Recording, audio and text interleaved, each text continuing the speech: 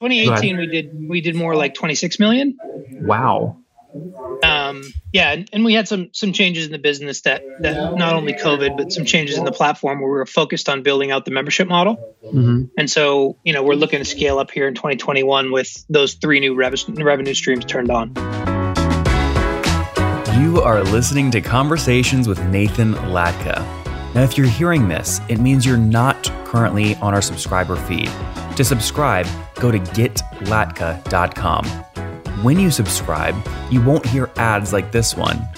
You'll get the full interviews. Right now, you're only hearing partial interviews. And you'll get interviews 3 weeks earlier from founders, thinkers, and people I find interesting. Like Eric Yuan, 18 months before he took Zoom public. We got to grow faster. Minimum is 100% over the past several years. Or bootstrap founders like Vivek of QuestionPro. When I started the company, it was not cool to raise. Or Looker CEO Frank Bien before Google acquired his company for $2.6 billion. We want to see a real pervasive data culture, and then the rest flows behind that. If you'd like to subscribe, go to getlatka.com. There, you'll find a private RSS feed that you can add to your favorite podcast listening tool, along with other subscriber-only content. Now look, I never want money to be the reason you can't listen to episodes. On the checkout page, you'll see an option to request free access. I grant 100% of those requests, no questions asked. Hello, everyone. My guest today is Chris Hale. He's the founder and CEO of Countable, a San Francisco-based technology company actively solving the world's distribution problem by building a trust network for global trade that integrates, digitizes, and optimizes collaboration between qualified big and small players. Its cloud-based global trade platform delivers transparency, governance, and efficiency in trade. Chris, you ready to take us to the top? Yeah, thank you. That was a great introduction. What kind of trade? So we're focused on international trade, primarily in sectors of healthcare, technology, and industrial equipment. Give me an example of an industrial equipment. It's like really an X-ray machine going from China to the U.S.? Yeah, it could be. We typically do a little bit smaller than those sizes. That's usually a multi-million-dollar machine, but we do things with filters, switches, pumps, solar panels, all across the board. Our primary first markets were in East Africa, and we're now expanding into the U.S. Tell me about that. Why the beachhead in East Africa? Yeah, it's a good question. We really learned the business there. So my co-founder had relationships with some of the top entrepreneurs in Rwanda, and we worked with them and came to understand that these entrepreneurs played a critical role in sort of super important supply chains in healthcare and industrial, and started to explore where else this was the case and found it was a global opportunity. And there was no platform for these, critical players to digitize their businesses and plug into global trade. Mm-hmm. And what year was this? When did you launch? 2015. 2015. Got it. And walk me through sort of how you got your first customers. Yeah. So Catherine Nomura, who's my co-founder, had been working with an entrepreneurial coaching organization that has a global presence. And they had exported their curriculum to Rwanda to see how well it worked in that kind of market. And so she already had great relationships with some of the country's top entrepreneurs. And she said, Chris, why don't you get on an airplane, fly over to Rwanda and pitch them and see what happens? And that weekend, we got $10 million in demand. So we were kind of rushing to meet it with the platform from there. I don't understand. How did the coaching program attract founders that participated in the global supply chain of pumps and water filters? Yeah.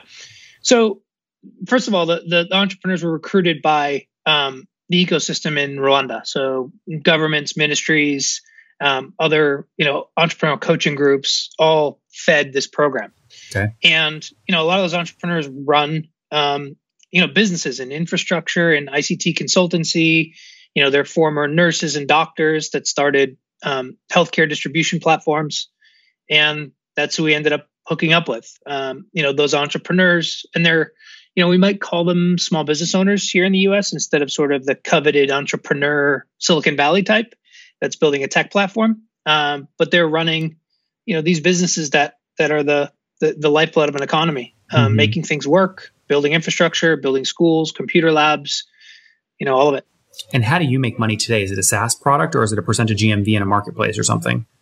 Yeah, it's actually a bit of both. So more like Shopify, where we have a platform that can be used independently. and we have subscribers to that platform, both small business and enterprise subscribers. And then we also make money on GMV by moving product through the platform and optimizing the trade transaction. In 2020, of total revenue, what percent was GMV based versus flat fee SaaS based? Yeah, so 2020 was an interesting year for us, but the majority of it was GMV based.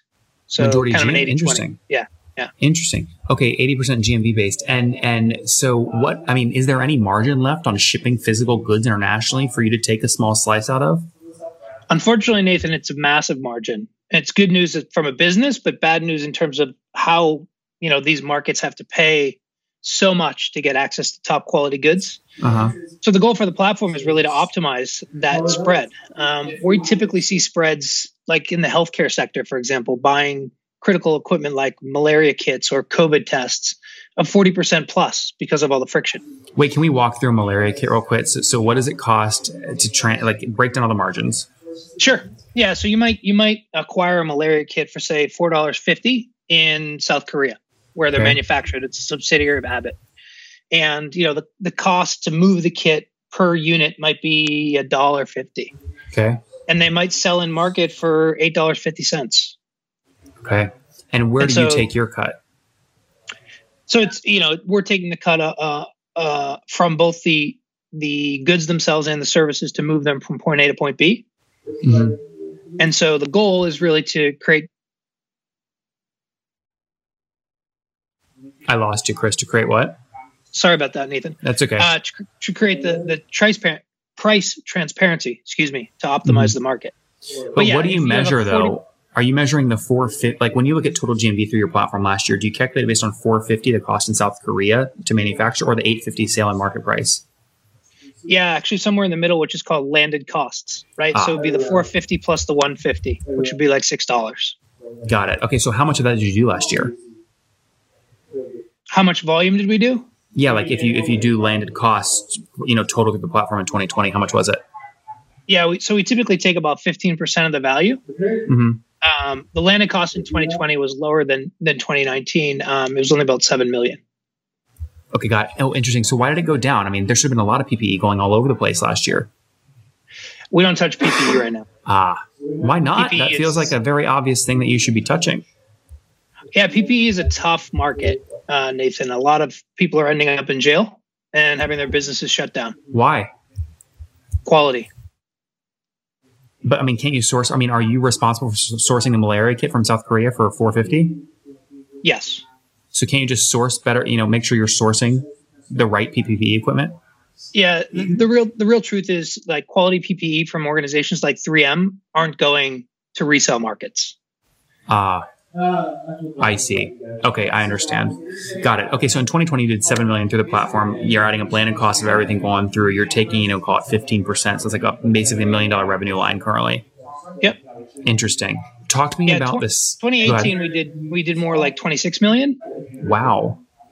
And we had some changes in the business that not only COVID, but some changes in the platform where we were focused on building out the membership model. Mm-hmm. And so, we're looking to scale up here in 2021 with those 3 new revenue streams turned on, or two new and one as trading volume. Okay, wait. So break this down for me. You've got the GMV model, which we understand clearly. Let's talk about the SaaS model for a second. What do folks pay on average per month to use the SaaS model? So it's kind of an enterprise program. So, we see anywhere from 2,000 to 4,000. Okay. A month? Yep. And how many customers do you have on that? So we're a little bit private about that kind of data. You're sort of reverse engineering the math here. We're not public about our customer data. Yeah, well, I mean, that's on purpose. So you just articulated that the GMV business did $7 million. You take 15%, that's $1 million. You also said earlier that that's about 80% of your total business. So it sounds like there's 20% of the business is about $200,000 on the SaaS side. If we divide in, by a $24,000 ACV, we can sort of back into customer count. But why don't you just tell me the customer count instead of making me do all the math? Sorry, I think this probably isn't the right interview for me. Okay, got it. Did you listen to any of the other three? Did you listen to any of the 3,000 other episodes we've published before agreeing to come on? Sorry, our PR firm just put this on and I didn't know. I apologize, Nathan. Yeah, it's no problem. I didn't know I was going to have to spill the beans on our financial data. You don't have to spill them, but I'm just going off what you've already shared. like you already, I'm just quote, like you just said that was $1 million line and you already I didn't shared love those. that line of questioning either. So I'm just kind of backing away from the whole thing. Oh, I see what you're saying. Well, great. Well, then let's end the interview. All right. Thanks, Take Nathan. care. Bye-bye. Bye.